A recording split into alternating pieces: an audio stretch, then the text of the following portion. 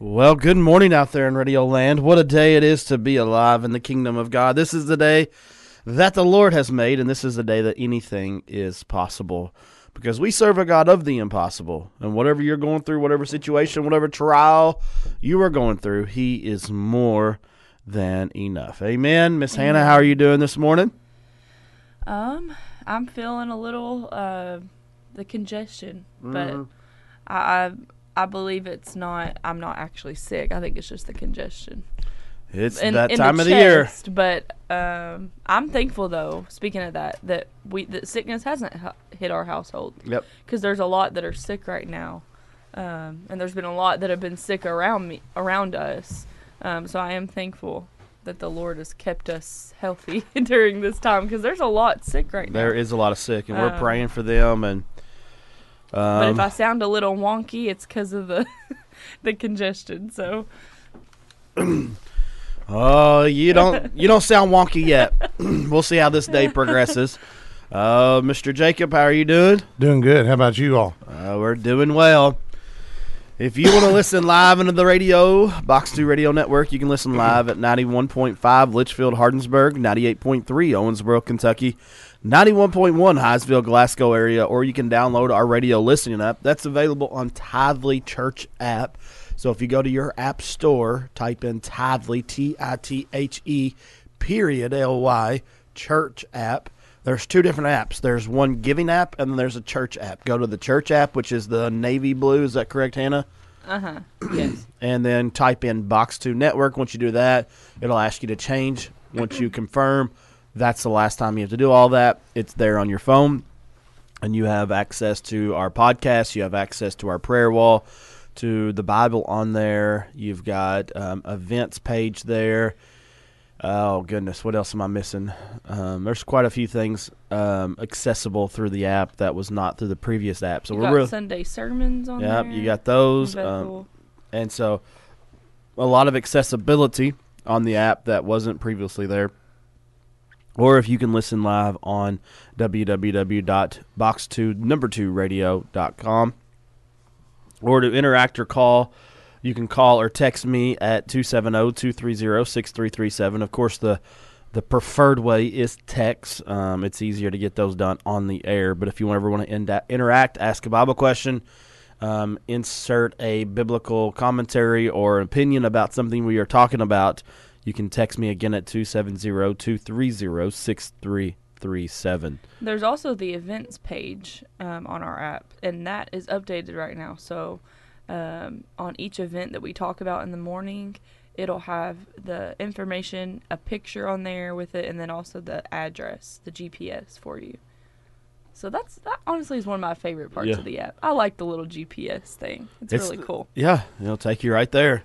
Pleasant View Baptist Church, December 15th, having a Christmas cantata, Cherish That Name, beginning at 7 o'clock p.m. That will be an amazing event that night. Cherish the Name, Christmas cantata, Pleasant View Baptist Church, right there in McQuady, Kentucky. If you need directions, you can call the station and get more. We'll be able to point you right there and give you correct address, type into your GPS, or give you directions if you prefer that. Starts at 7 o'clock December 15th. Hannah, tell them about our play here on the 13th. Yes, so we got our play coming up on the 13th, starting at 6, and then we will have some refreshments. I think we're going to have some soup and different things, too, and then some sweets, and that'll be good. Hot chocolate, I think, is what I've heard. I'm not in charge of this part of the play, but I'm in charge of the singing. But what I've heard is good. So it's going to be good. We're having a mixture of singing, narration, and the kids are just so cute. I can't wait to see them in their costumes. This is a nativity story, so this is walking through the nativity and things leading up to that nativity. And of course, this script is maybe a little different than what some other scripts you've heard before with primarily adults acting out the nativity play, because we have primarily younger kids all the way up to some high school kids, a few of them. But they're working on it, and it'll be the nativity, and we're excited.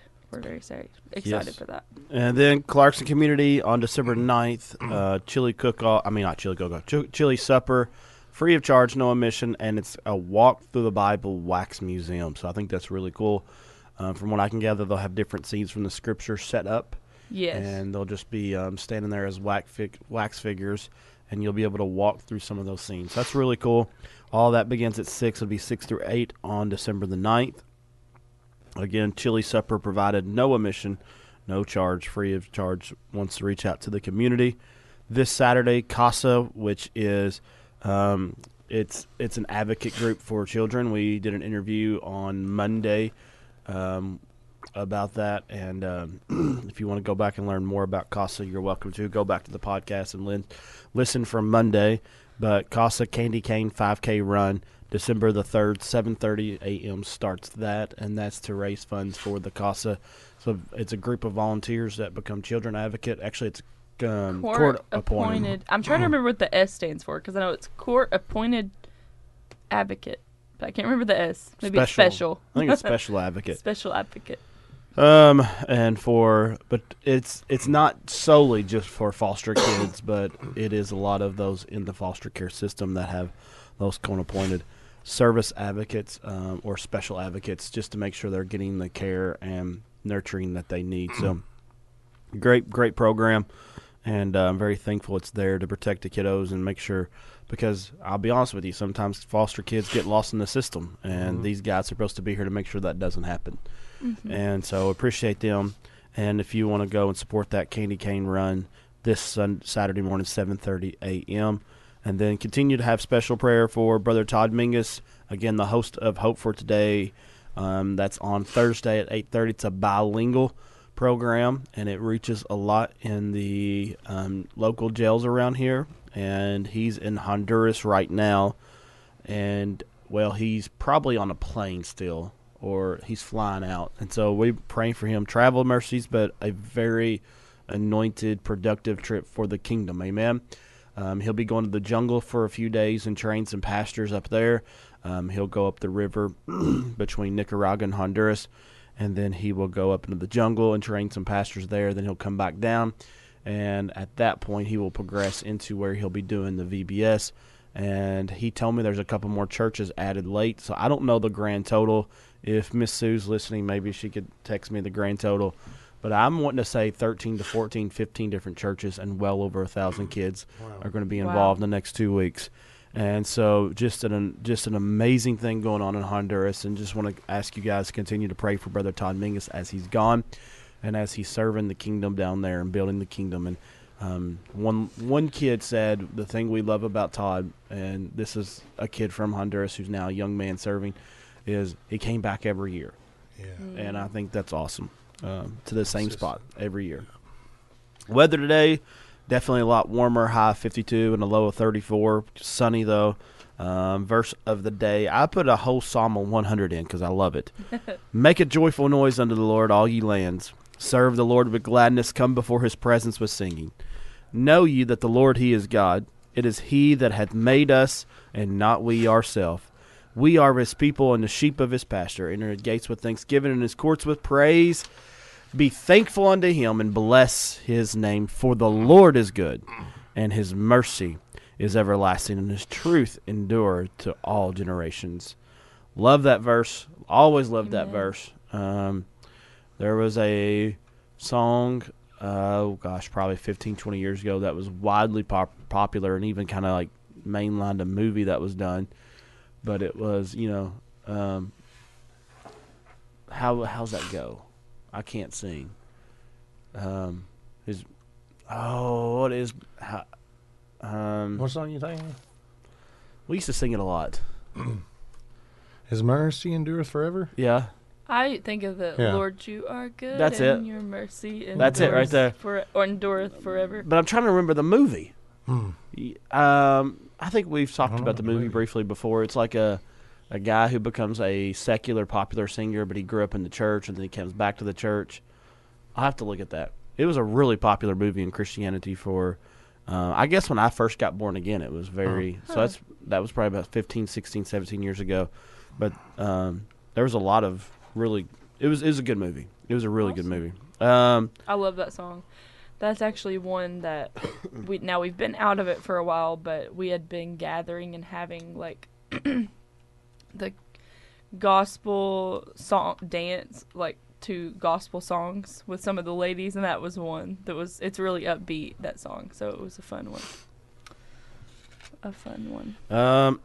I'm looking up this movie. I want to find it. I still want to know what a 5K. How far is that? Jason think it was 3.2 miles. I think it's something like that. Ooh. It's called the gospel. That's what it is. The gospel. Yeah, and it's see it, live it, spread it. See it, live it, spread it. It's good. But it's a really good movie. Which I haven't watched it in years, so maybe it's not as good as I remember. But a lot of times that happens with movies. You think a movie's really good, and you go back and watch it, and think, don't know about this one. Quote of the day is a quote by Tim Keller. Jesus took the tree of death so you could have the tree of life. Amen. And then our guest today, Pastor Caleb Weaver. He's the new pastor from Faith Redeemed in Litchfield, Kentucky. It's located about a half a mile on the left past Taco Bell, driving towards Annetta. So it's where it's the church I grew up in, cut my teeth. They just recently, a year or so, got rid of their pews because I would say until they got rid of there's a couple teeth marks in those pews for me probably. I know at least one time I hit my mouth and made teeth marks, but I have a lot of really great memories in that church. It's a very special church to me, and so I'm very thankful to have met Pastor Caleb the other day and had an opportunity to kind of help them out with something down there. And so it's just it's going to be a great time to meet him and let you guys meet him as the community. And a new pastor in the area, moved in from Michigan. And so it's about a mile and a half from my house. He's about 30 years old, has a young wife and a young child. And so that's a big step to be such a young couple with a young child and move 9-10 hours away from home and knowing nobody. And so where did you say he moved from? Michigan. Wow. He was on the outskirts of Detroit. So he didn't live in Detroit. He explained this to me, but he said the town that he did live in, most people don't know that. So he said just kind of outside of Detroit because it was like an outskirt kind of deal. But big trip move, big move for them. But I love his heart, his passion. He is hungry. And so we're going to come in here and let him share a little bit about himself, let the community meet him, and also get his vision out there of what God has given him for Faith Redeemed, formerly known as Litchfield Church of God. We are in Hebrews chapter 7, and we'll be starting in verse 4. It's kind of where we left off yesterday. But I enjoyed yesterday's conversation with Pastor Josh, and his manna was really good yesterday. And then our guest, George Witten, was there's never enough time. Once he gets going, there's just never enough time. So he is going to be back with us tomorrow to keep going. Greg Carwile said, "Why don't you just tell him to start at 7?" And I said, "I don't know if we can do all the way from 7. He's got time restraints too, but we are going to try to. I may try to text him today and see if he'll come on an extra 15, or maybe even come on at 8, and we can keep talking and dialoguing because he has so much information concerning Israel and Hamas right now, and." You know, you could even tell yesterday he had information that was sensitive that he couldn't release, so he's trying to figure out how to say it without saying it. But it's not just information that he has, which he has tons of it. He also has revelation, and he has a lot of insight to prophetically where we are at and what God is doing in the earth. And I think that's what I love the most is when he starts to bring this all prophetically, because he will start to unravel from the old to the new, what's going on, and then bringing it all the way into where we're at today. And his statement of yesterday about talking about Chuck Smith and how Chuck Smith fathered that whole hippie generation, and how now a lot of those generations have grown up and started to father people, and how where we're at today is a whole generation of grandfathers that have fathered others, and now there's a whole generation of fathers that are finally starting to rise up and wake up and say this thing's got to be bigger than a church service. And so it was awesome revelation that he was how did they say it in rap? He was spitting out yesterday. He was spitting bars, and it was really rich Spitting and really out good. facts. So he's going to be back on with us tomorrow. Very excited for that. Then Friday, of course, Mr. Bjork will be on for his science department. I got to see Starlink. Anybody see that last night as it flew over? No. It was. Have you ever seen Starlink flow over? It's really cool. We was too much in the Kentucky game. I'm sorry. Kentucky played last night. Oh, yeah. Oh yeah, they did good. They blew them out. I didn't even know they were a thing anymore. Oh, yeah. Jeff Shepard's son's playing, the one that. Yeah, Shepherd Boy. Shepherd boy. He's awesome. He's making all kinds of noise around the country. Yeah. Well, I'm glad Kentucky basketball still exists. We won't talk about Louisville right now. They got beat by Chattanooga, didn't they? Well, I mean, they're just having a lot of problems with Kenny Payne, which I think Kenny Payne's a great coach. I don't know. I don't know what's going on in the city of Louisville with the basketball team right now. They're not happy. But Starlink, though, it's kind of like Miss Gretchen drove through the parking lot last night, and she told me Starlink should be coming through any minute. She missed it, and she was too far gone for me to tell her. And even if I called her, it would be gone by the time I even got her. So I don't know if she actually got to see it or not, but it flew. I say it flew over our tower. Oh, wow. It really didn't fly on our tower. I mean, it's a Is it long just like ways up there. one of the satellites they launched, or Yeah, but it's like it's a group of satellites. Yeah. And Starlink's huge. yeah, there's And some, so you see thousand. this, you see this big old straight line of blue lights, and it really does look like a UFO kind of deal. Like, it is so cool to see, and it moves so fast. And it just, I've seen it a lot. I mean, this is probably the 8th or 10th time I've seen it, 8, 9, 10th time or something like that. And every time it's so cool. Wow. It's really neat. If you ever have an opportunity to watch Starlink pass over, last night was a good night because it was pretty clear skies. When we was in Jacksonville, it's the only thing I regret not doing because I think we were so tired just from having kids and actually not having kids for 2 nights that we went to bed at 6:30 and 8. Went to sleep. And so, but that's one thing I regret not doing, and going out into the middle of the national park at night because there's no lights. And they say the amount of stars you can see at that point is mind-blowing. And there was supposed to have been a possibility to see the northern lights one night, and we should have gone. Oh, man. We fell asleep. But Starlink's really cool. Again, I'm sure Mr. Bjork will probably talk a little bit about that. I know there's some other things going on in the realm of space right now. I don't get to talk to Mr. Bjork anymore on that because Jason covers that because we're in chapel. But I also saw something really cool today. Then we'll get into Hebrews. I got to watch a spacewalk. Like, there was one they did in April or June or something like that, and they released some footage on it, and that was really neat. Like, have you ever watched a spacewalk before?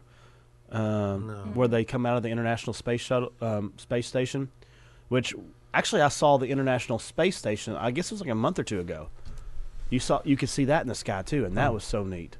It was different than Starlink because it didn't move like that. Like, Starlink's like, I guess the best way you can imagine Starlink is like a Santa Claus and his sleigh, but with blue lights. And it's just soaring because it's really moving. The International Space Station's similar because it's kind of straight lights, but they're more clear and it don't move as fast. And so I remember seeing that one night, and that was really neat. But this guy, of course, they got out of the International Space Station. You saw him hooking himself off, and then you were able to see him tether out there, and you saw the Earth in the background. That was really neat. Like, it really was neat, and I like that too. And so I don't get to chat with stuff like this with Mr. Bjork anymore, so I got to talk to myself. All right, we are in Hebrews chapter 7, verse 4 is where we will begin. Let me get my my phone over to it. What do we do without the Bible on our phone? I don't know. I love it. I'm very thankful for it. It's much easier. So we talked yesterday about Melchizedek and how he, it'll hurt me to say this, Brother Wells. Feels like somebody stepping on my toe. But he has a pretty good argument about this, made like the Son of God. I'm looking more into that. Melchizedek. Yeah, about whether it's a Christophany or somebody in there. And Brother Ron believed that he was A Christophany. Yeah. But me and Jason Miller has said repeatedly, like, we kind of have sides one day we'll lean to, but we really don't know. But Brother Wells made a pretty good argument yesterday for Melchizedek being a shadow and a figure of the Christ to come, as in being a king and a priest at the same time. But there was definitely things that, Melchizedek definitely did not line up with when it came to Christ. For example, Jesus operated not just in a king and a priest, he also operated as a prophet, and those are the three Old Testament offices: king, priest, and prophet. And so Jesus did that. Melchizedek operated as a king and a priest. Yeah. But here he says now, and then of course it's brought up because Abraham was leaving war, bringing his spoils home, and he tithed his spoils to Melchizedek. Yeah. So that's where we're at, number 4. Now consider how great this man was, to whom even the patriarch Abraham gave 1/10 of the spoils. And indeed, those who are of the sons of Levi, who receive the priesthood, have a commandment to receive tithes from the people according to the law, that is, from their brethren, though they have come from the loins of Abraham. But he whose genealogy is not derived from them received tithes from Abraham and blessed him who had the promises. So again, they're still talking about Melchizedek. Now, what the writer of Hebrews is really doing here is he's making parallelism and comparison between Jesus and Melchizedek, and how eventually, Jesus is becoming our great high priest. That's really a big theme throughout the book of Hebrews, is Jesus becoming our high priest, who has made atonement for our sin, who has made, for example, we believe that he put his blood on the mercy seat himself. Mm-hmm. We believe he made atonement. We don't believe that, we don't need another sacrificial system. We don't need another priest to make a sacrifice for us. Hebrews will eventually tell us he is the once and for all sacrifice. But not only is he the sacrifice, he was the high priest who gave his own life, because he told us, no one takes my life, I lay it down.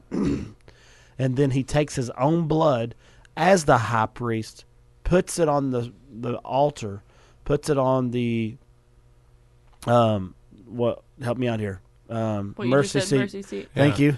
I went blank. See, I just said it, so I know what I'm talking about. Just went blank. Put it on the mercy seat, and he, as high priest, atoned for our sins. Mm-hmm. Yeah. And we'll never need another high priest to atone, because his sacrifice was perfect, and it is always sufficient. And this is where he's going to get to. But right now he's talking about Melchizedek, and he's saying, how great of a man must this have been if Abraham did pay tithes to him from the spoils, because paying tithes to somebody was a really big deal, because that was really only supposed to be the Levites. And they came from the loins of Abraham, or the genealogy or the lineage. And so he's saying they were called and commanded by God to be priests and to receive tithes and do all this in the temple. Melchizedek, though, who was not coming from the tribe of Levi, we don't know his mother and father. We don't know his lineage. We don't know his genealogy. We don't even know where he come from. We just know he was the king of Salem and a high priest. And then all of a sudden, Abraham pays tithes of the spoils of war that he just left during those days. So this cat must have been a pretty important figure. Mm-hmm. I agree. But the problem is we really don't know much about him, besides very few limited scriptures that tell us who he was. But we really don't know anything. And it's not even Scripture's fault. This is just saying even Abraham himself seemingly didn't look like he knew where he came from. He was just high priest and king of Salem. Now beyond all y'all just going to jump in here if y'all want to say anything. Okay. Now beyond all contradiction, the lesser is blessed by the better. Here mortal men receive tithes, but there he receives them, of whom it is witnessed that he lives. Even Levi, who receives tithes, paid tithes through Abraham, so to speak, for he was still in the loins of his father when Melchizedek met him. Anybody got anything? No, I'm just like, I'm just soaking it in. I'm looking up stuff on Melchizedek. I'm just thinking about how much that he's mentioned with Jesus. Yeah. Mm-hmm. Like, that's the thing. Like, if he was just mentioned absent of Jesus, it would be different, but he just keeps being mentioned. Mm-hmm. So anything that's repetitive and anything that's, I'm trying to find the verses that, it's ones that we've already read that talk about Jesus. But it just we can't ignore. Mm-hmm. Oh, I mean, we can't ignore anything, but we can't just like shrug it off, like we Yeah. have to pay attention to it. Yep. Well, I mean, like, it goes back even to Genesis. That's what I was just reading. Where he brought forth bread and wine. I'm not trying to get away from Hebrews, but I'm just I don't know. It's awesome to really study up on people like Melchizedek, because you're kind of like, this guy's interesting. He's different than all the other kings. That's where I think that a lot of people talk about him being a Christophany, and I don't know. I mean, it's interesting because we're left with a lot of, like you said, limited stuff about this man. Mm-hmm. But they're given these, he had to be somebody of a great, him to call him how great this man was.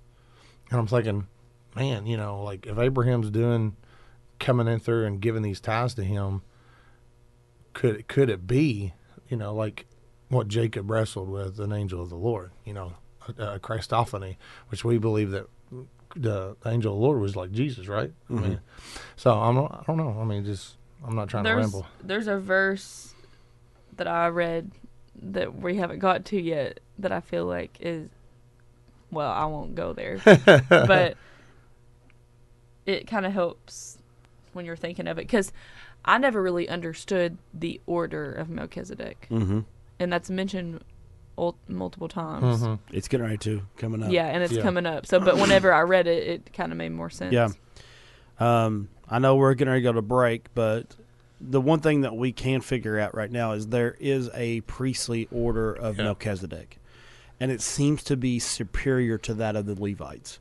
And I think that's what he's actually saying right here, because the Levites paid tithes to Abraham. And if they paid, through Abraham, because when they paid tithes through Abraham to Melchizedek, it was because he was in their loins. Yeah. They were in his loins. And there's generational, let's see. I want to make sure I word this right, because there's really not a word we use for it. There's generational transcendency, I guess you could say, which means that things that generations do transcends or moves through generations. Is it transcendental? Transcendentalization. It could be. I would just say, I just like to use the word transcends because it kind of moves throughout. Like it kind of goes, it's sent. And it's, it's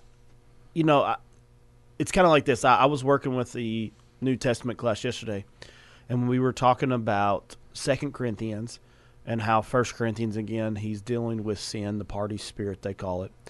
And we were talking about sin and how it's our responsibility to kill sin. Yeah. In our life, we're to crucify the flesh and the passion, the fleshly desires and the passion. And so we were talking about this yesterday, and I was talking about how sins that are not killed in infancy always produces generational curses. And so I was trying to get them to understand that, like, sins they can commit now will influence their children they have 20 years from now. Yeah. Because sins tolerated in infancy always matures into adulthood, and then they take a root and they create generational curses. And so that's the sinful side. I believe blessing is just the same, though. The things we do in this life that are right and righteous and just will create generational blessing. So when Abraham paid tithes to Melchizedek, it creates a generational blessing throughout the Yeah. Levitical order. And they, in essence, pay tithes to Melchizedek through Abraham because it said that he was in his loins, Yeah. or they were in his loins. And so there was generational blessing done. So what we do as parents and what we do as men and women of God prior to being parents, they also create generational influence. And because we are no longer just living for ourselves, we're living for each other. We're living for Christ first and foremost, but then we live for each other. And this is where humility, pride, arrogance, selfishness, all of these things Scripture speaks against so often. That's why they're such a big deal.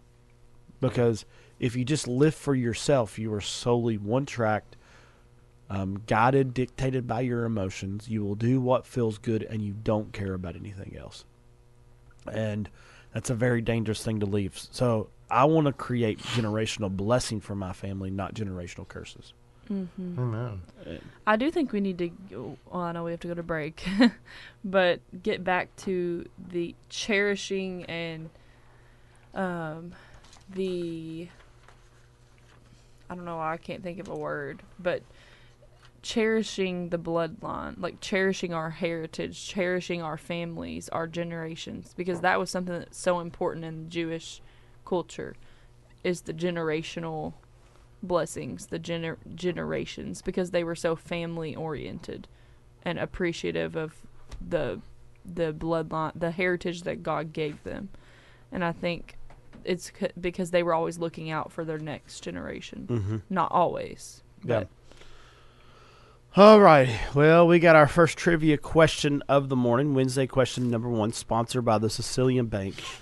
Who fell through a lattice before he was sick and inquired of the god Beelzebub if he would recover? Who fell through a lattice because he was sick and inquired of the god Beelzebub if he would recover? Again, this gets your name in for that drawing for the 2 adult tickets and 3 kids tickets to the Ark Encounter. 270-257-2689. We'll be right back here after the break on Mornings with Box 2 Radio on the Box 2 Radio Network.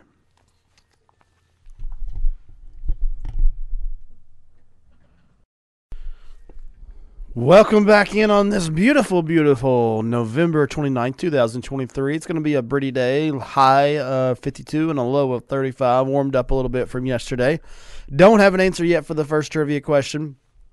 Wednesday question number 1, sponsored by the Sicilian Bank. Again, this will get your name in for those drawings for the 3 kid and 2 adult Ark Encounter tickets with parking. Sponsored the Wednesday question number 1, sponsored by the Sicilian Bank. Now, Brother Greg was generous enough to donate those tickets, but who fell through a lattice because he was sick and inquired of the god Beelzebub if he would recover? Again, who fell through a lattice because he was sick and required of the god Beelzebub if he would recover? 270-257-2689. We will give it our best attempt to answer while we're on the air. If not, then you're welcome to call in during the next break. But we are going to push forward. We have some Bible Q&A. And again, Pastor Caleb Weaver is on with us at 8:30 this morning from Faith Redeemed, formerly known as Litchfield Church of God there in Litchfield, Kentucky.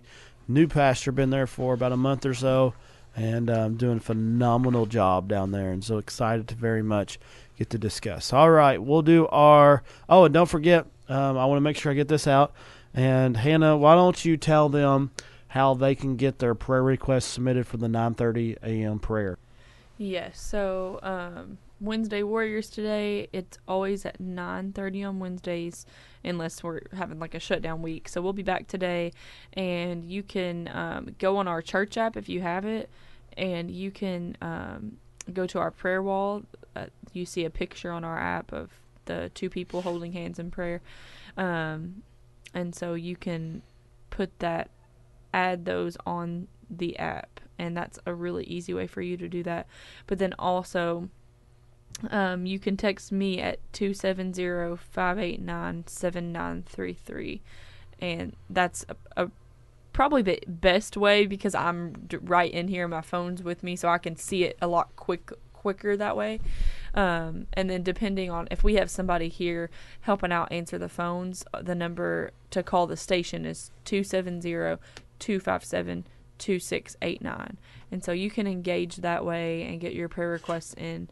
And a lot of people will text me if they already have my number. But again, if you don't have my number, 270-589-7933.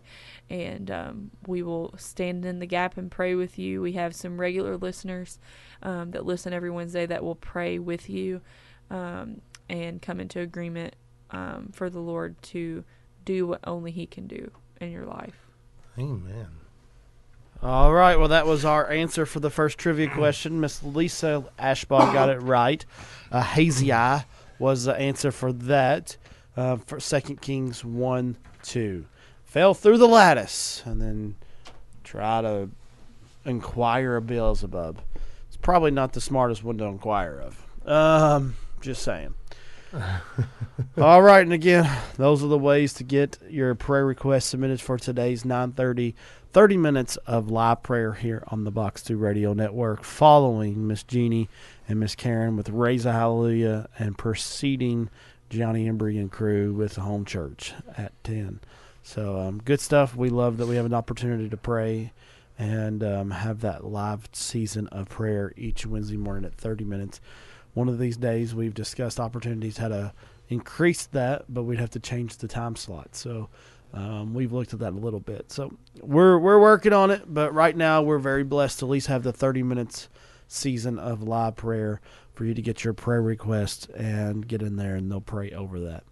So morning's questions. We'll start out with this one. Somebody had asked the question, should I discuss demons and deliverance with my kids?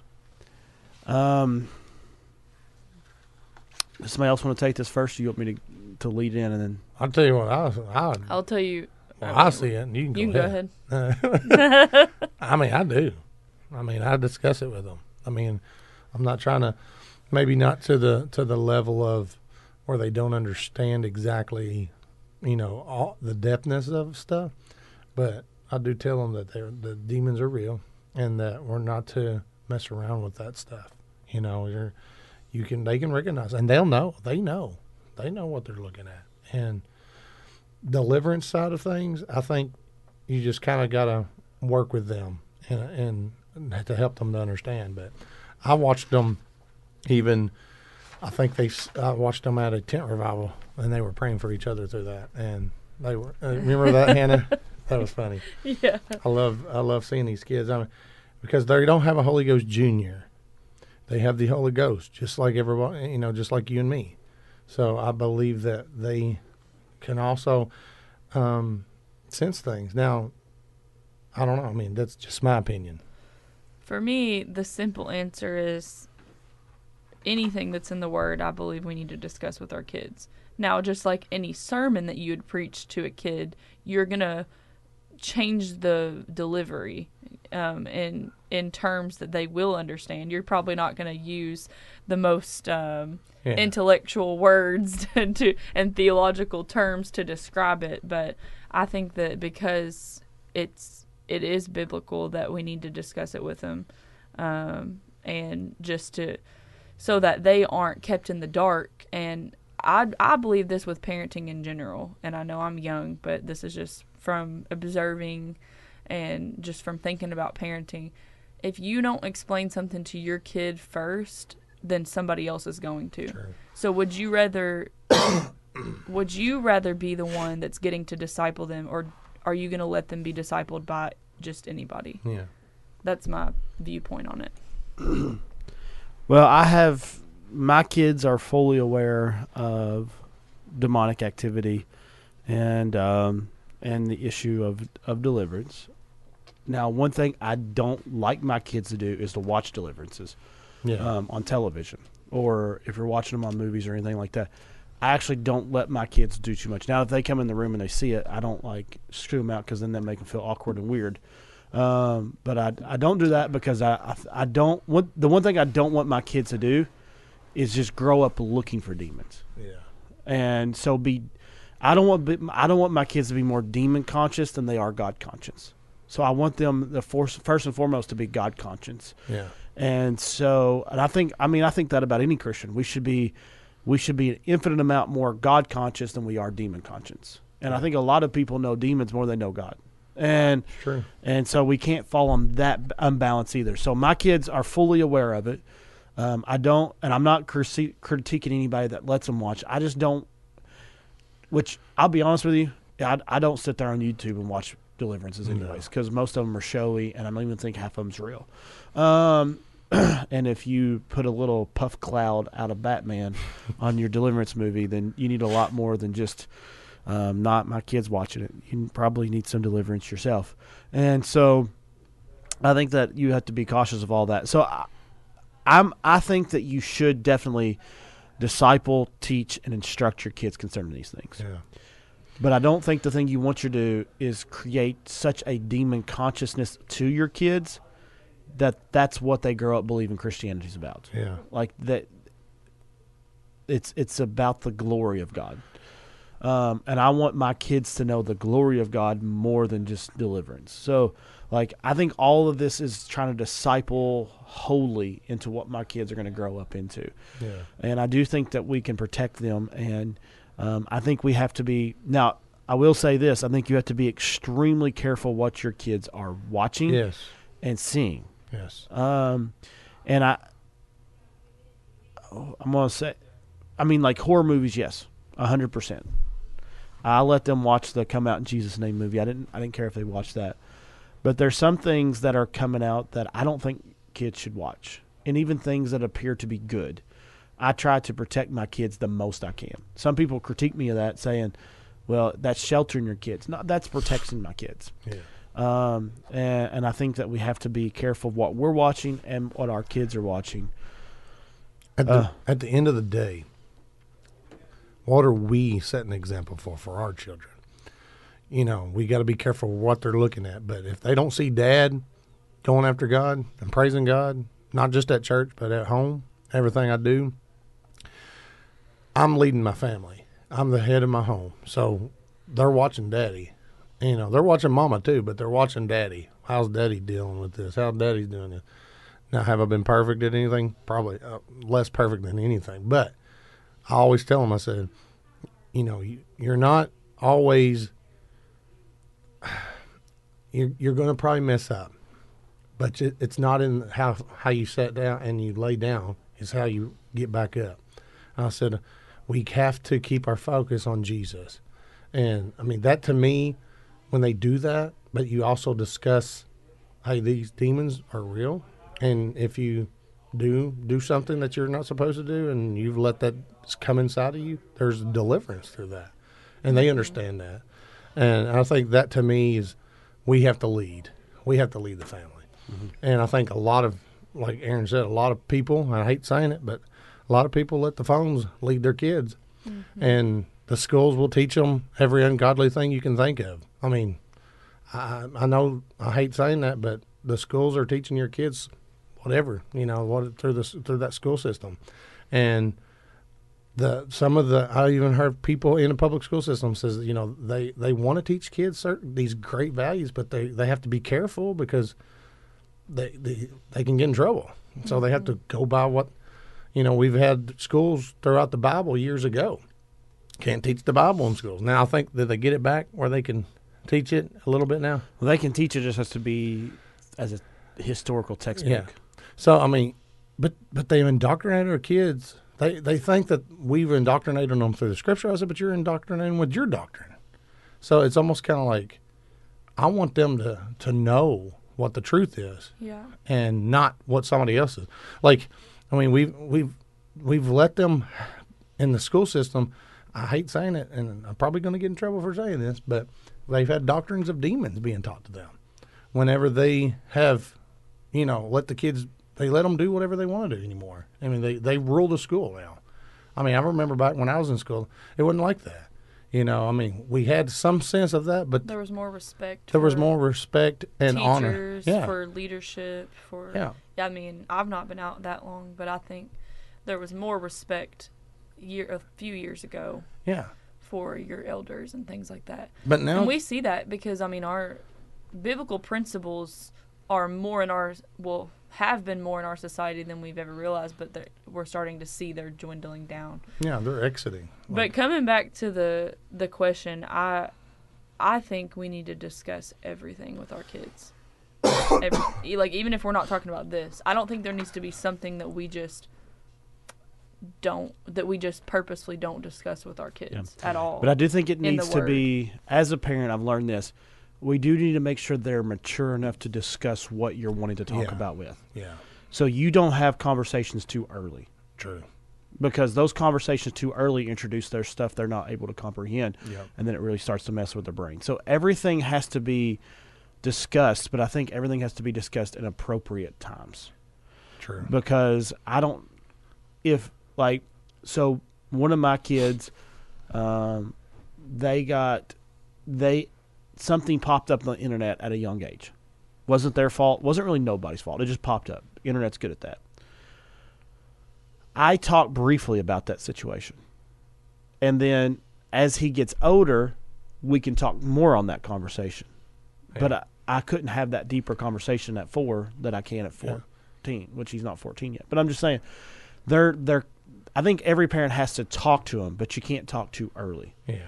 Because then you'll unintentionally introduce things in their life they're not able to comprehend, and it will overtake them. It's to the level of their knowledge. Yeah. I mean, you know what your kids understand, what they don't. I mean, if you're involved in their life, I mean, at all. Yeah. You understand, like, something that Kylie, my third oldest, is not, she's going to understand something different than Paisley. Mm-hmm. But at the same time, Paisley understands more than the other kids at her age because she has the older siblings. Mm-hmm.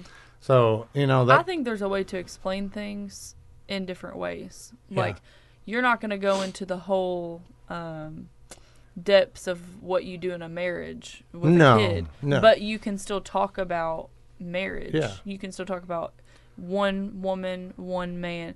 Like, there's things that you sure might have to leave out, certain details that you might have to not discuss with them until they're older. Yeah. But the topic in general, that's what I'm talking Yeah, about. I The agree. I know what you're topic, saying. I think every topic that's in here, and I think there's a way. And there's help, too. I mean, there's resources that you can find for, children's ministry and teaching, homeschool things, Yeah. Christian, there's resources out there. I just think we never have an excuse to just shy away from it Yeah. because we don't want to deal with it, Yeah, if that makes sense. I've had some kids that are young adults who come up to me and they were like, man, I wish my mom and dad would have taught me more of these things when I was a teenager.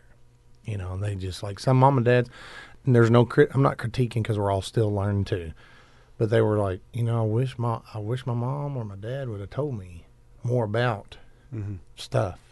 She goes, but I know now, but I wish they would have talked more about it when I was growing up. Yeah. Maybe I wouldn't have made the mistakes that I did. Maybe I would, but maybe I wouldn't. And I think, to me, like with me, I'm pretty honest with my kids. I mean, everybody knows me. I don't shy away from nothing. And so, it's like, I try to, like Braden, I'll talk to him about things, and he understands. And I think a lot people don't want to talk about certain hard subjects. And I think that even with my oldest daughter, I'll talk to her about things, how to keep things biblical, how to have a relationship with, I know people are like, well, my kid ain't going to date. Let them understand what really a man and a woman is supposed to be about. And, like, I have to foreshadow that with me and Kirsty. If they don't see me and Kirsty love the love that we have and embracing her, they're not going to understand that. And they're not going to look for that. So we have to set the example as a husband and wife to the kids to say, hey, this is what marriage is supposed to be about. This is what, a union of one man and a woman, this is how it's supposed to be. Mm-hmm. And this is what you look for. And not trying to say that we're like the prime example, because we have a lot of faults. And I tell them that all the time. I said, when mom and dad are not doing what we're supposed to do through Christ, I said, don't follow us. Like Paul said, follow me as I follow Christ. Yeah, so I that's good. said, I want to show you this is biblically. the way it's supposed to be. But when we act like this is not biblically. But it's probably going to happen somewhere down the line in your marriage. You're going to have a disagreement. It's just how you handle it. And so, Well, we got to take a break. It's a hard break. I will say, there's a couple other things I really wanted to say on this situation. We may visit some more afterwards. No, I think there's some healthy things to say, like, when you have these conversations, make sure, especially if you're working around kids, that you're not having conversations you shouldn't be having. Yeah. There's certain conversations kids need to have from their parents. And I don't care if you're their youth pastor, their Sunday school teacher, or their pastor. There are certain things you don't have a conversation with about. And now as they get closer to 17, 18, 19, 16 years old, those can be more prevalent because they're old and mature enough. But I've heard some horror stories of Sunday school teachers stuff in good intentions overstep their boundaries. True. And youth pastors and stuff like that also overstepping their boundaries of what they're discussing and unraveling. It's always got to come back to honoring the parents on their situation. So even when I preach on a Sunday morning, there's a reason, like, you all always pick on me, why don't people preach from Song of Solomon? Well, there's a lot of times we don't preach from Song of Solomon because it introduce things that kids may not be prepared for in the sanctuary, and that's a conversation that needs to be honored with their parents. But I have a question on that when we get back. So we're going to come back here. Let's do our second question of the morning, Wednesday question number 2, sponsored by Higdon Land Surveying. When Paul sent Timothy to minister in Thessalonica, where did Paul stay? When Paul sent Timothy to minister in Thessalonica, where did Paul stay? 270-257-2689. We'll be right back here after the break on Mornings of Box 2 Radio on the Box 2 Radio Network. All righty, we are back here on this beautiful morning. We're getting ready to no answer for the trivia question yet. We're getting up for our interview here at 8:30 with Pastor Caleb from Faith Redeemed. We're going to hop right back into some questions to finish up this one. Again, we left that one saying that I personally believe that we have to honor and watch conversations we introduce to younger children, especially as they get older and older and older. Then those conversations will be had and they know them, so it's a bit more freedom to talk about some conversations. But when they're definitely younger, middle school, young children's age, as pastors and Sunday school teachers and lead pastors, it definitely, you have to use wisdom on what conversations you introduce and don't introduce, because a lot of those are their parents to disciple, not ours.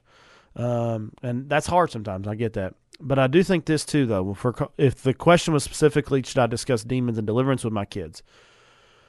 I do think there is wisdom. Again, we've all established we think you should. All right. I do think there's wisdom on the amount your kids are around deliverance. And what I mean by that is this. If you have a deliverance service and stuff like that, I understand that. But if there's ever a moment where I go to a house to do more one-on-one deliverance, I'm not taking my kids. No. I'm not taking my kids. I'm not surrounding them any more than I have to. Now I'm afraid a demon's going to get in my kids and it'll hop out. No, but again, it's all wisdom and it's all being led by the Spirit. But I don't need to avail my kids to everything that I do yet. For one, they're not emotionally mature enough to deal with everything. And I mean, we're not for sure we're always emotionally mature enough to deal with everything. So if we're struggling to process things, how much more will our kids struggle to process things? So this is where discipleship becomes important, at wisdom. And I think that we want to grow our kids, mature our kids, but we also have the stewardship to protect our kids. Yeah. And so I think it's all wrapped up into one. And I do love this question. I do too. And I think it's one that needs to be had of how much do we avail our kids to it, and how much do we protect our kids, how much truth do we spit out. And I think as they grow older, the conversation will mature and the conversation will deepen.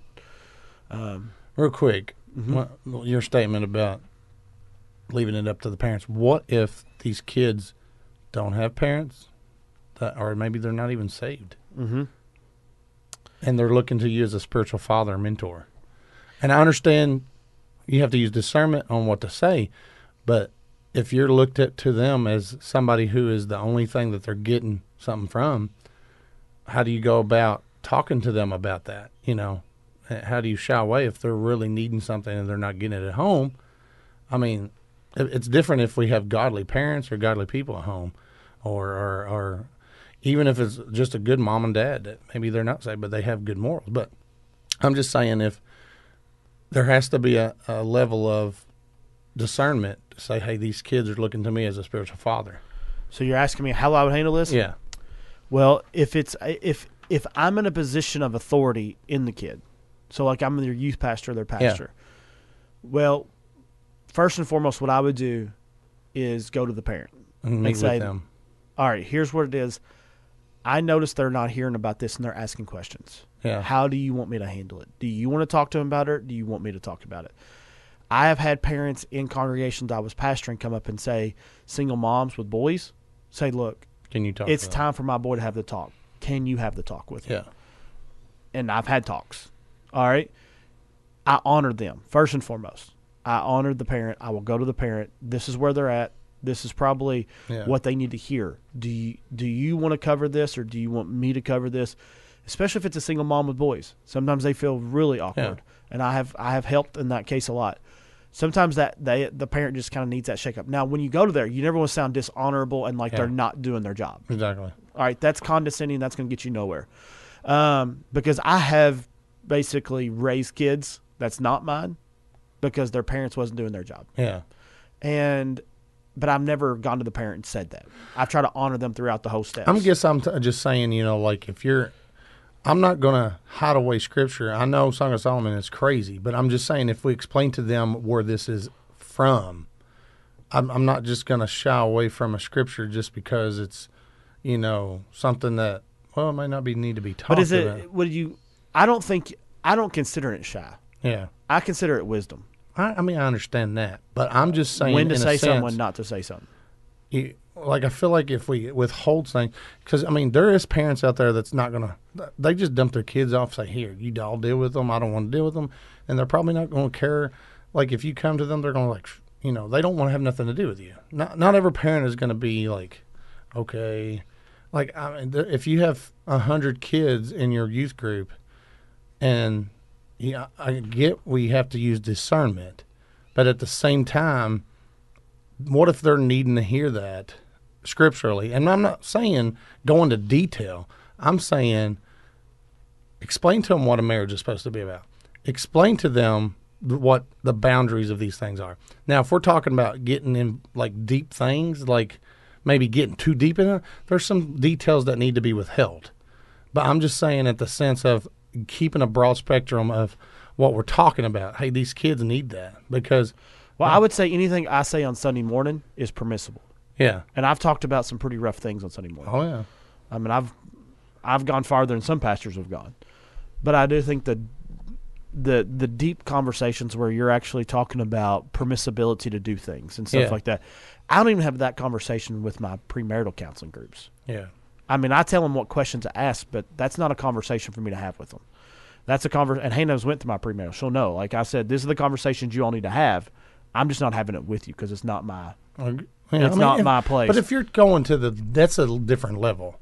But you have to give them the basic instruction from Scripture. Yes. You can say what Scripture says. Yes. Now, I do think then there is a time, and I think this is completely profitable and permissible at the same time, is if you do a purity class.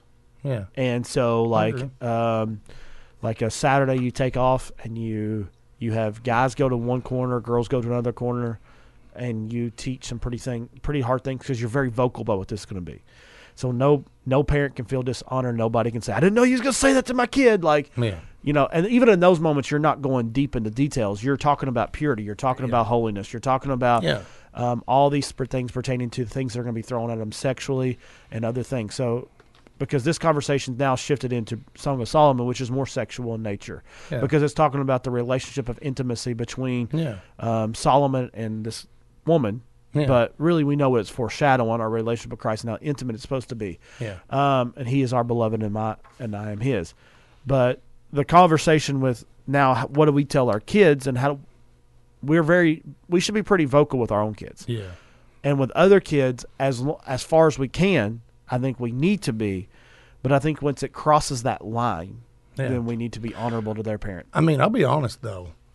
I agree with you to an extent. I guess my thing is what they exposed me to when I was in high school. My parents didn't tell me about this. They didn't ask for approval. They just played it. And I was like, whoa, I wasn't ready for that. It was health class. And there was things in the health class that was being discussed that my mom and dad didn't know about. Mm-hmm. And they snuck it in there. And so my thing is they're sneaking it in on kids, and most of them probably have more of a knowledge if they've been in public school about things more than probably their parents do, because they're being exposed to it so much. And like I said, when I was in health class, I was like, whoa, this what are we watching with all the kids in the school? And the teacher's playing it like it's nothing.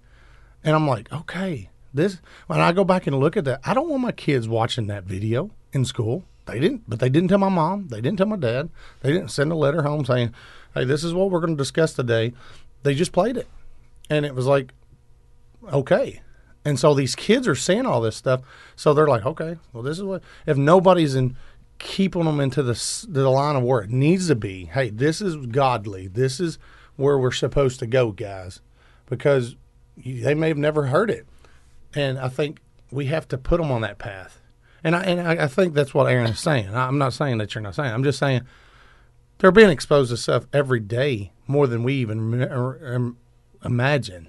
And maybe if your kid goes to private school, maybe not. But they might be from other kids.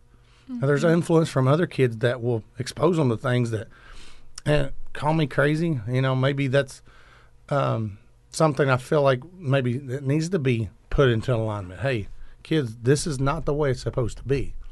This is not what you're seeing from your friends or your groups from school. If they're playing these, this is not how it should be.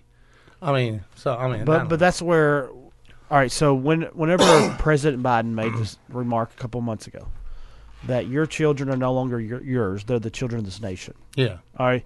We attacked that strongly because that's socialist Marxism.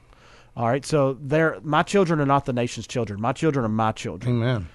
My children are also not the church's children. Yeah. They're my children. True. And what the church is there for is to give me the tools to parent in a godly manner. Yeah. And so the very reason I think that we have to be cautious of what conversations we have is actually, you just proved my point. The public school system puts us into that predicament to where we've seen they overstep their boundaries. Yes. And they created mess in our own children.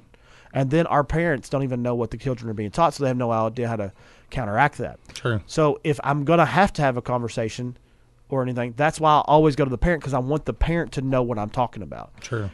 But at the end of the day, it's always should be the parent's responsibility to have that I conversation. agree with that. Every kid needs to hear the conversation. Yeah. I just don't think the conversation should come from a pastor or youth leader. I think the conversation should come from their parent.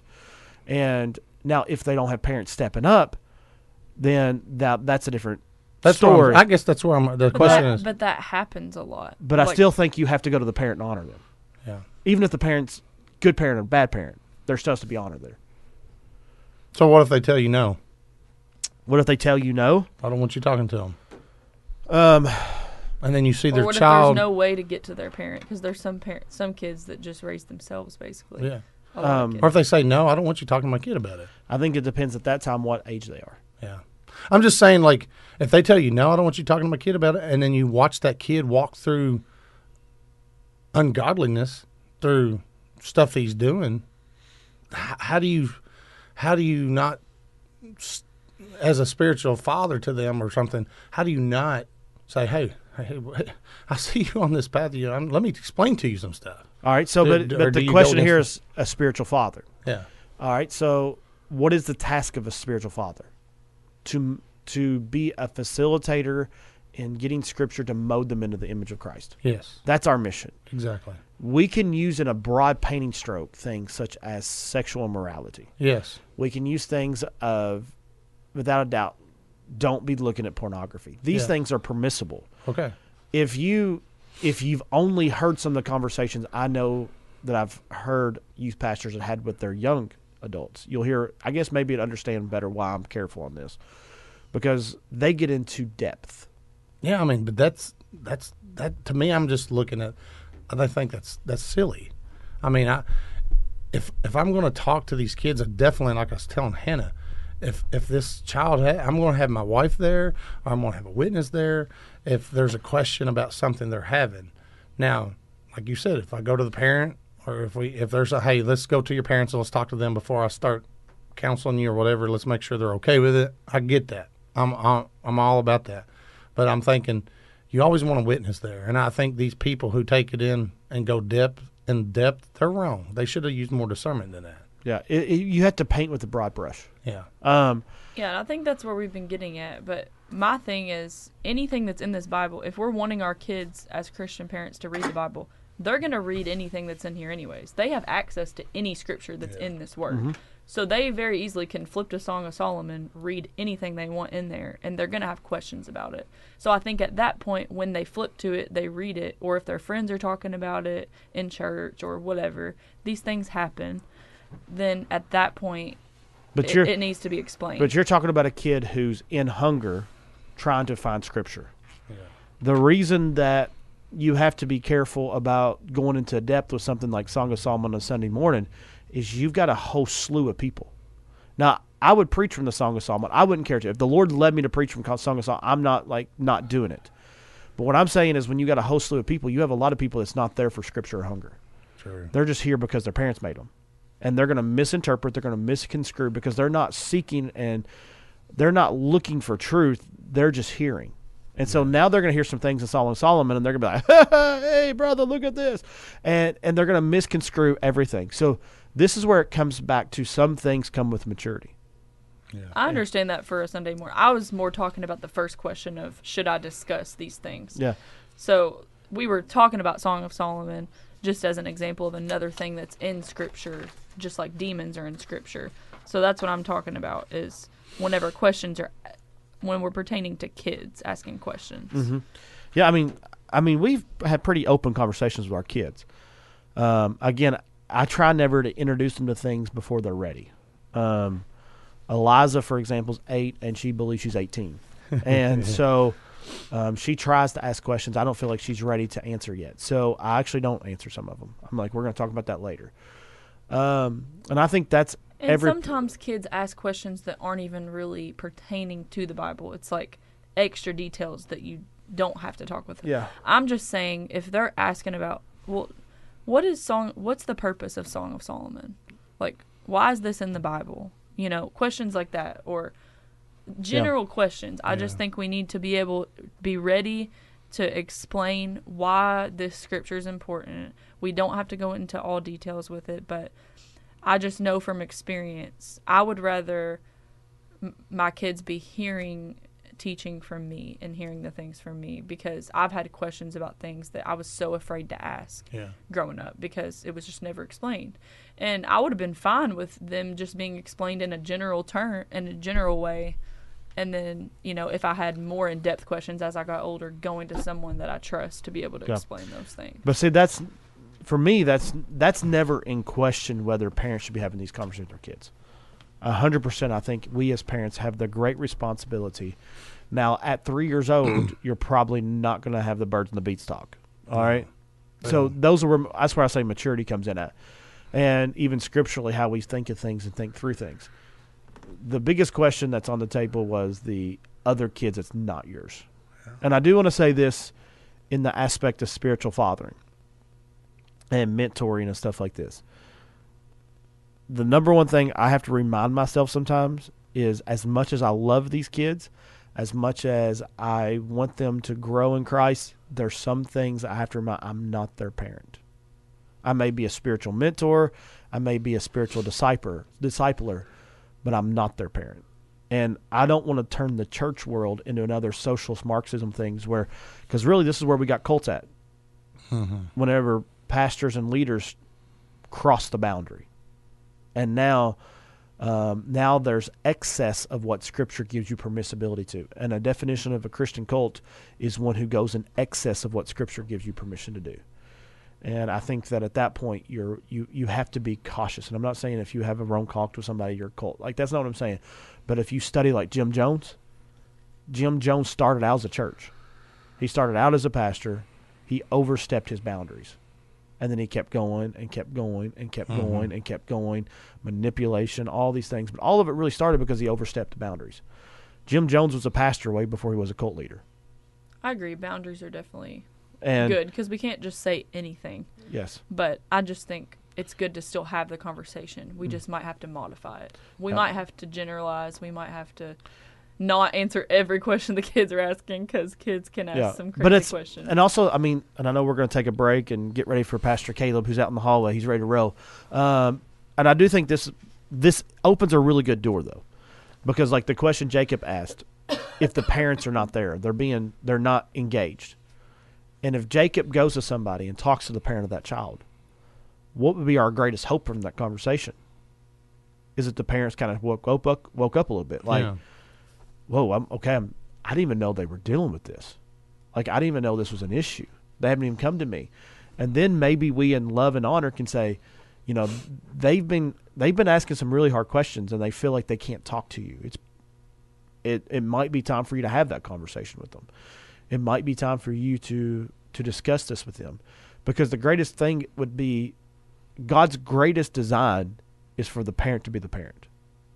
And if we as the church can equip the parent to be the parent, then we're meeting what God's really ordered us to be. Because God's order was never us as pastors to be the parent. Yeah. We were to equip those to do the work of the ministry.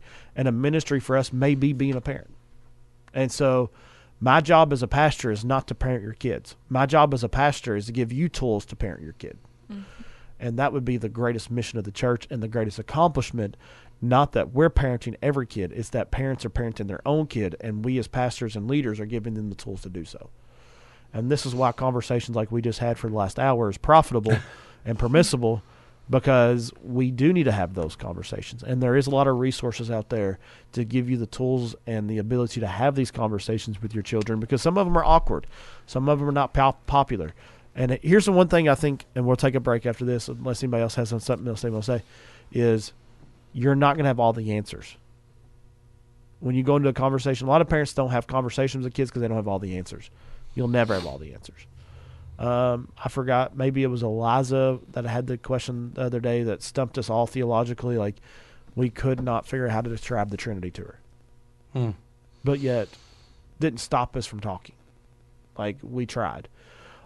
Trinity is something that I don't know if I can describe. I mean, I've been studying for 18 years, and it's still tough to describe. So for an 8-year-old, that's still hard. We're not trying to get them to understand everything. We're just trying to introduce the conversation to get them thinking and processing what's going on. So, anybody else got anything before the break?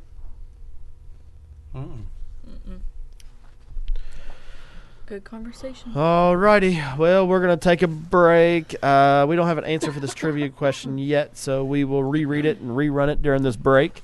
Again, this gets you in for 3 youth and 2 adult tickets to the Ark Encounter with parking included. How generous for Brother Greg to throw parking in there, too. I thought that was very thoughtful. Intentional. All right. I like that word, Hannah. And it was intentional and purposeful. We've talked about those words. The 3 U's.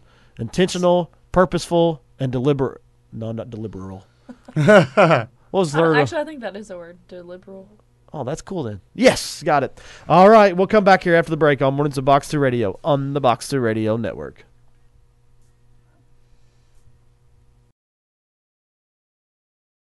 Well, welcome back in there on this beautiful, beautiful November 29, 2023. What a day the Lord has made. This is a day that anything is possible because we serve a God who will take the impossible and make it possible every single time. So regardless of what you're going through, whatever you're facing, whatever trial you are in, He is more than enough. He's always been more than enough, and He's always going to be good, more than enough. Amen. Well, we still got all the crew in here. Jacob causing trouble. Miss Hannah trying to be the voice of reason, and me just waiting to eat breakfast. But we got Pastor Caleb in the house. He's come in here. Pastor Caleb, how are you doing? I am doing well. Thank you so much for asking. Amen. So you are you just stepped into lead pastor row at Faith Redeemed, which is in Litchfield, about a half a mile on the left past Taco Bell. You're about 30 years of age, and you have a small, beautiful family. Oh yeah, I got my wife Haley. I think she's listening. So Yep. hey, hon. I miss Haley. It was wonderful to meet you the other day. Yeah, and then my sister up in Michigan's listening. So I just want to say, what's up, Chelsea? It's good to have you aboard. But yeah, my family decided to come here from Detroit, Michigan. So it's different. Yeah. It's a lot warmer, which Well, I'm you're in the thankful for. promised land now. Oh yeah, no, it's been great. We love our church. We love the people in our church. It's been a really smooth transition, and I didn't think it would be, to be honest with you. So I'm very thankful for where God has brought us and what's going on. Yeah. Now it's warmer here than it is Detroit, right? Oh yeah, we just went home for Christmas. Not Christmas, Thanksgiving. Sorry, I've got my days all messed up. But it snowed on our way back, so Wow. we're not looking forward to going home for Christmas and things like that. But you have to make those journeys. Both of our families are up there, Yeah. within 30 minutes of each other, so Oh, wow. we'll be there. So Yep. You might be celebrating Christmas in the summertime because in Kentucky it's horrible. Yeah, one time we had an ice storm and a tornado in the same week. It was awesome. Yeah. Uh, Oh yeah. Hell yeah. Not very many places you can say that in. Ice storm and a tornado. I remember that. It was 2008, wasn't it? Oh, it's crazy. I mean, the weather here is so unbelievable. It's like you can wake up to 20-degree weather and then in the afternoon be 70. Yeah, go to the beach. Yeah. All right. So tell us a little bit before we get into the vision where you feel like the Lord's taken Faith Redeem. Tell us a little bit how you started in the ministry, your calling, where you started, where you've been, and then we'll get to where you're going. yeah, absolutely. So my dad, Church of God minister, my whole life. So I was raised in a pastor's home. My sister, who's listening, is also a pastor now currently. Okay. So, that's just kind of where everything was like started, like being in that environment, having to be set apart, being a pastor's kid, things like that. But God gave me a very individual call when I was trying to escape the church. Mm-hmm. My dad wasn't preaching that Sunday. There was a guest speaker, so I thought I could hide out with some friends, and I was helping him watch his kid in the nursery. And all of a sudden you heard the church say, "Where's Caleb?" So, of course, I took the walk of shame up the middle aisle. And, Walk of shame. he prophesied over me that God has a calling on my life. And, I was 15, so I kind of just threw it out and kept doing my own thing. And I went to something called Winterfest, which is a big sort of event in Tennessee and a few other different places. And God said, not God, but Reggie Dabb said, if God has a calling on your life, but you don't know what it is, the mission is the place for you. So I joined a program called Mission Florida, which is it's like a Church of God Master's Commission. I know what you're talking about. Yeah, so I was down there for 3 years, got licensed in ministry at 19, came back home, started doing youth ministry, been a part of that for 12 years, served on Michigan State Youth Board. Really have a big heart for youth. Yeah. So I even tell my congregation, I mean, like, things are going to get childish and it's going to get really weird, but we're just going to go along for the ride. And since last Sunday, I preached on a lot of people want the title, but they don't want the weight. And I had one of our members jump on my back to talk about how we don't want to carry the weight that comes with the title, but we want to put a title on it anyways. So I don't know, man. I just have a heart for seeing that light bulb click on, especially in teenagers. Like that was always big for me. But I felt towards the end there. I'm turning 31 this week, I think Thursday. So God was just like, "Hey, man, I'm doing something new. It's going to look different." And when we came here, I was trying to get out of it as all possible because you think it's like, man, my family's not here like this. So I said, I am not coming, God, unless I get 100% of the vote. And my dad said, that doesn't happen. That's ridiculous. You're being a big baby. And I said, I know. And, just being absolutely as ridiculous as you can. I preached, and I was ready to get in the car and drive home and get a phone call on whether or not what happened, if we got it or not. And he said, wait here. So now I'm not even on my way back home. I'm just in a nursery, and I'm like, oh, no. And They're not gonna let me leave. I'm in trouble. yeah, and then some of the members started visiting me and my wife out there in the nursery, and they're like, "We're excited for you guys." And I was like, "Yeah, I don't know," you know.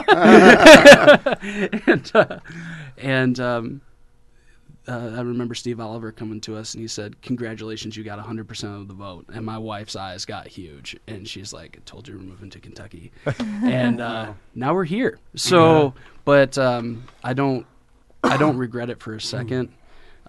It was everything that I said to kind of get out of it was very fear driven. But the people of that place, man, like if you say we need to do something, we need to get this done, man, they are right there. And that doesn't happen. Like the people we have are awesome. So shout out to the Faith Redeemed folks. I love you. They're great people. Yeah, they are great people. I know that that church has a lot of rich history. There's a lot of tears and prayers have been sown into that place, and I'm excited to see what God's going to do in and through you guys and Faith Redeemed. And some people may say, "What's Faith Redeemed?" It is formerly known as Litchfield Church of God. And a lot of people know that by that name still, but Faith Redeemed is the new name, and I guess that was changed probably about 6-7 years ago, probably at this point. Brother Rick and them, I think, got that done, and I'm so excited for you guys, so excited for the church. It looks great. I had the opportunity to come down and see it the other day, and it looked absolutely phenomenal. Painted the wall black, and y'all got your all's cross covered yet? Actually, that is coming in Friday, Okay. and Brother Steve has been very helpful, and so is Brother Butch. Those guys, I don't know how to make anything. I'm just gonna be honest. I just have the vision, and I try to surround myself with people who know what they're doing, and try to learn some things along the way. But it's been great, and I know by not this Sunday, but hopefully by next Sunday we should be live streaming too. Yep. So come check us out and check us out online on Facebook, and we'll be ready to hopefully have you guys come out and visit sometime. Awesome. Well, tell us a little bit about the vision moving forward. So we know the church has a rich history. We know that God's going to do great things. Now we kind of know where you came from. Tell us where you're going. Tell us where the church is going. What's the vision? What's the heartbeat? Well, here's the crazy thing, because a lot of the times when you walk into a church, people are like, "Okay, Pastor, what's the vision day one?" I've never been to Kentucky. I drive through Kentucky. That's the thing. And so you expect me to come in there when I'm from Detroit and just have vision day one, So at first I did come down there, loads of ideas. I was going to change the name. I was going to do all this stuff, loads of vision, right? All of that changed. All of that changed once I got to know the people a little bit better, once I got to see their hearts, once I got to see where the church kind of was sitting, to understand what its needs were and where it needed to go. And just in conversations with the people, a lot of them have experienced church hurt, and it's real church hurt. Like I've seen people who say church hurt is just them being held accountable. That's something completely different. That's not that's not true. But like the different stories and things that I've heard have absolutely been from a real place, and they just wanted a soft spot to heal and to be in the work of the ministry again. I have a few things here. I felt like I was trying to get really prepared for this, because I'd never been on anything like this before. So thank you guys again. I appreciate it. Thanks for coming on. It's fun. But I just felt like the Lord was telling me that God is doing a new thing at Faith Redeemed. So Isaiah 43:18-19. Don't remember the former things, nor consider the things of old. Behold, I will do a new thing. Now it shall spring forth. Shall you not know it? I will even make a road in the wilderness and rivers in the desert. And I just feel like God wants us to be that road or the river he makes for people. And I think that is kind of where we're going with this church. Like, I want us to be a place where you fall in love with your Savior again. Like, I want this church where the lost feel welcome, where people who've given up on God or the church can find him again. And most importantly, being a pastor's kid, walking up to the altar, like every head turns because they expect you to just be 100% perfect. But what that has created in the church is we have people who have been serving in the church who maybe have fallen, or have sinned or have made mistakes, but they don't want people to know because they've been leading worship for 40 years that they slipped up last Tuesday. I want this to be a church where believers who feel disconnected from God can escape the worries of what people are going to think about them when they hit the altar. So we're going for people who are tired of putting on their Sunday best when they're broken. Mm-hmm. That's where we're headed. We want a real authentic pursuit of God. So the vision is going to be a fresh start to build again. Mm-hmm. That's where we're headed. So if you've been following God for 5 minutes or 60 years, we can always find something that we built up wrong, whether it be in our thinking, our theology, whatever. We have built something up wrong. This is going to be a place where you can tear it down, start again, and build things the right way. So that's kind of where we're headed. So I mean, if you've been struggling with anything like that, we want to be a home for you. We want to be a safe place for you. We talked about fivefold ministry on Sunday. And those gifts are important for the church, but those people are supposed to be leading the people of God to do the work of the ministry. Mm-hmm. So I said, it's not on my shoulders to do the work of the ministry, it's the church's. I just have to get you ready, which is exactly what you were saying on the way in here. So it was cool how that kind of lined up. But I want them to feel like they can be safe in their call without hurting people. I had a pastor one time say, hey, we don't want people prophesying all over the place, Amen. So I told him, like, hey, I wait for God to speak to me like 2 or 3 times on this certain subject, and I'm still going in there. And when I go up to people, I say, does that make sense after I'm done? Because I'm not here trying to say something over their life and it not be what God actually said, So I want it to be a place where people can develop those gifts, trust that God is telling them, walk in it, but also be humble enough to know that we can sometimes get in the way. And to not hurt people, to walk in and say, thus saith the Lord, because a lot of people saying thus saith the Lord when they've never even read their Bible. So we're trying to eliminate that and make that like a very relaxed environment to learn who he's called you to be and to walk in it. Man, Yeah. I love it.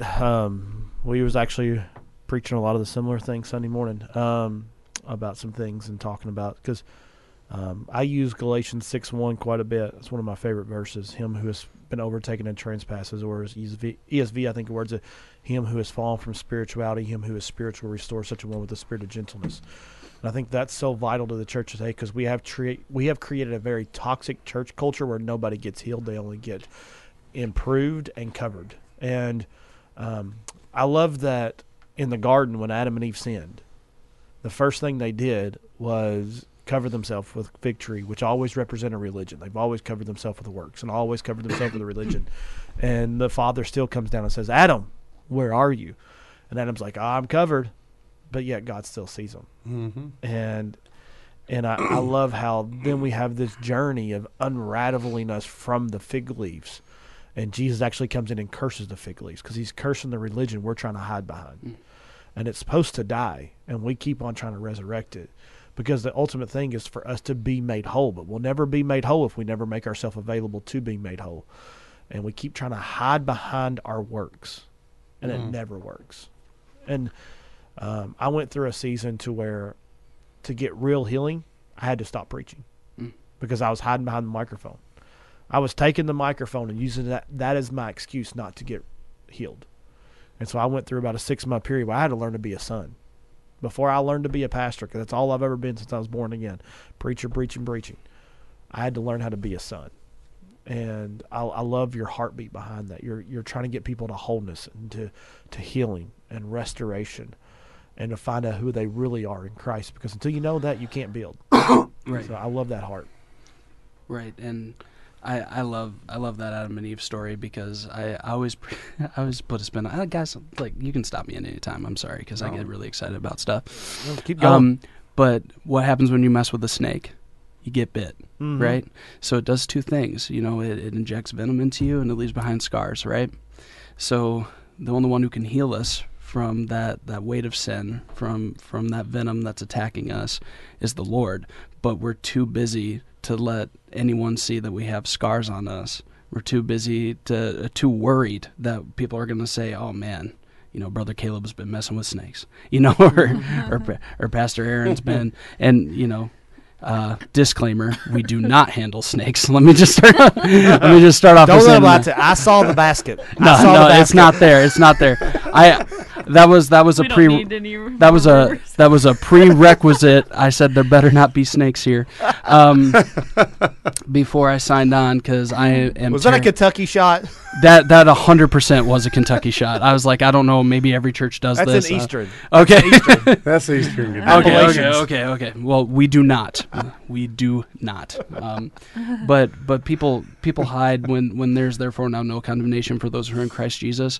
And it's just crazy, because everything until that point ended with the period. The first person to ask the question was Satan, and the question created doubt, and doubt caused God's people to fall. Mm-hmm. So, I mean, just trying to build our faith around that, knowing that even though we might have made a mistake, that we've fallen from grace, that we got bit, that the only one who can heal us, we better stop hiding from. Yeah. Mm-hmm. And that's why I said, like, I'm coming after the people who've been in church forever, and just are serving but feel like they can't have a real relationship with Christ again because it'll embarrass them. Mm-hmm. Like, I care more about what God thinks about me than I'll ever care about what anyone else thinks about me. Mm-hmm. And I'll be the first one in that altar space, even as your pastor,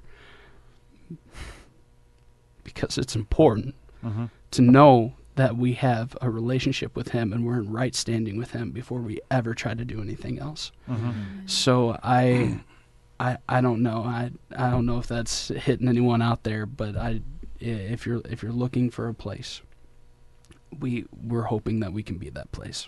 Mm-hmm. Amen. Yeah.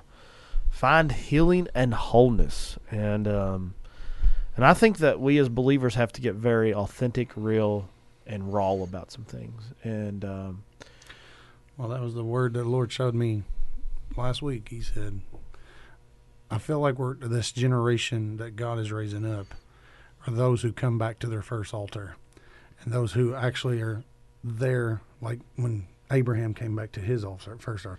It's like we're going back to the where we were when God saved us and did something in our heart. We were changed. I feel like so long people, they go through the church world and they forget. Remember that when you first got saved, you want to tell everybody about Jesus. You didn't care. Lord, just send me. Do whatever you want to do. And then we get churchified, I guess the word I'm looking for. And I feel like people got lost in that. I told a guy the other day, I said, man, you need to go back to your first altar. I said, I'm not saying go back to the beginning and start all over again. I'm just saying your heart, get your heart back to that first altar. Just lay it on the altar again and come back to where you were once on fire for God.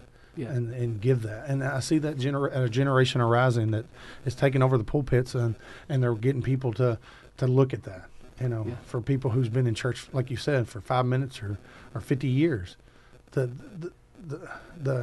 I hate saying it, but it was an indictment against the church. It was like, where were we going? Yeah.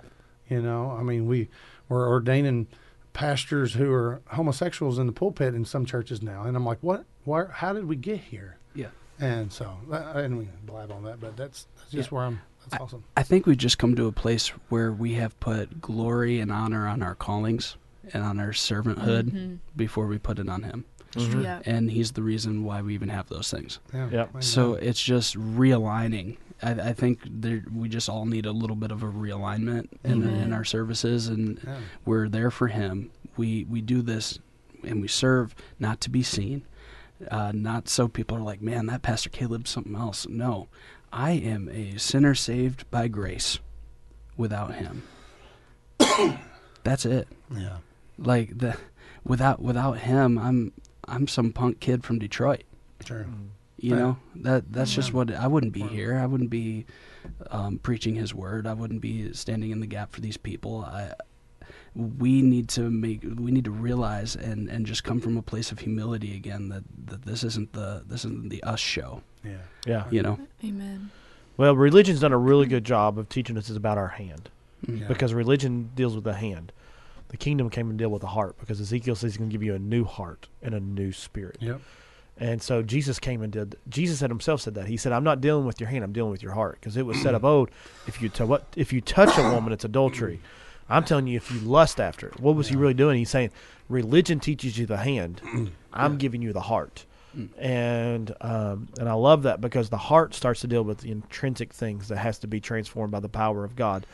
The hand can be changed for a season by moral fortitude and a resolve and a tenacity, and I'm going to strap up my boots and go for that. You'll never do that to your heart. Right. It takes a supernatural encounter to change your heart. You can have a man-made religion that changes your hand for a season, though. And I love how this conversation is going. I love the heartbeat. I love your heart around this, for healing and wholeness, and for people to find a home. That's been our slogan for a while now. Like, we want this place to be a home to the fatherless.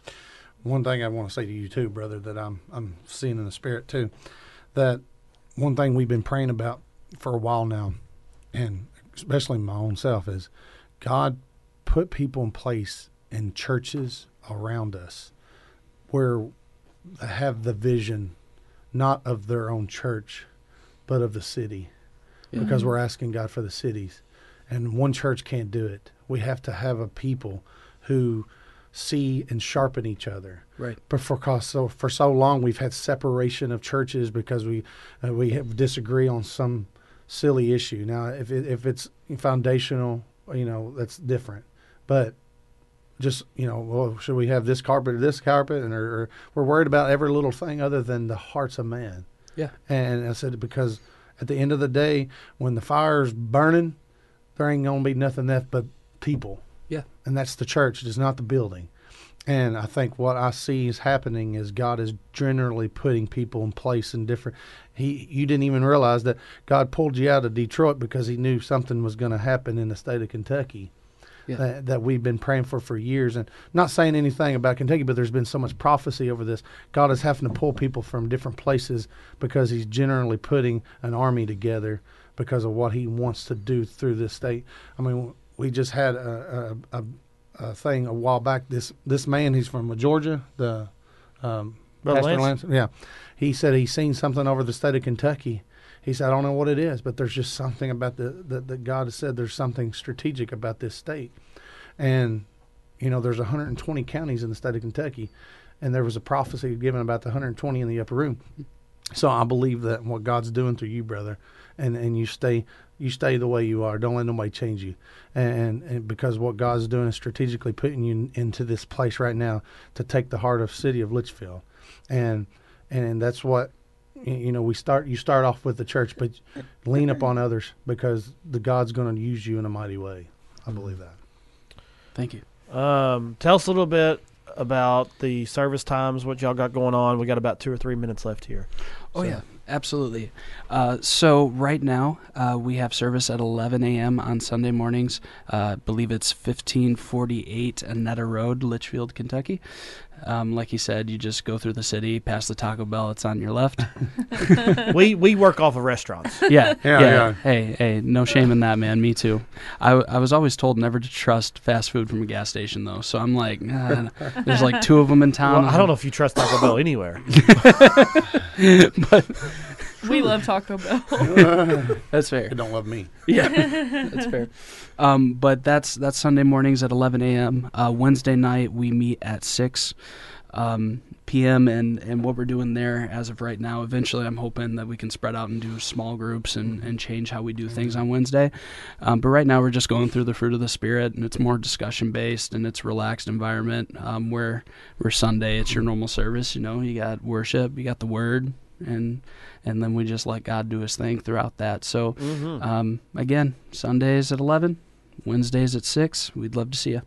You got Facebook connecting there? Yeah, Facebook is Faith Redeemed Church of God.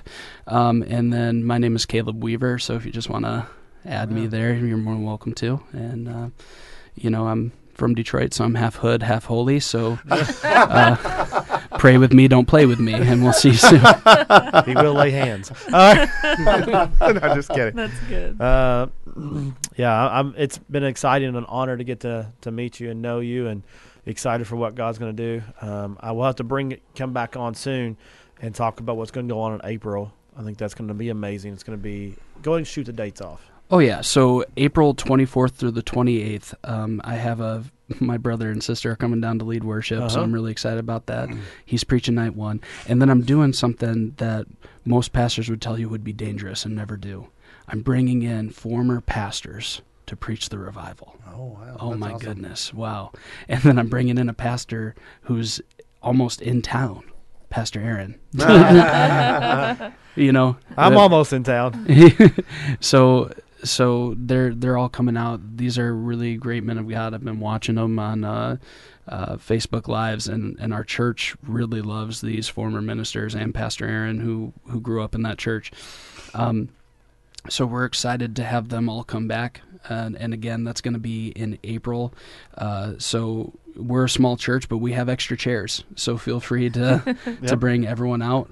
April 24th through the 28th, and there'll be more information to follow as we get closer. Good stuff. Well, we're out of here for today. We're out of time. Stay tuned for Raise a Hallelujah with Jeannie Shelburne and Karen Shrewsbury at 9.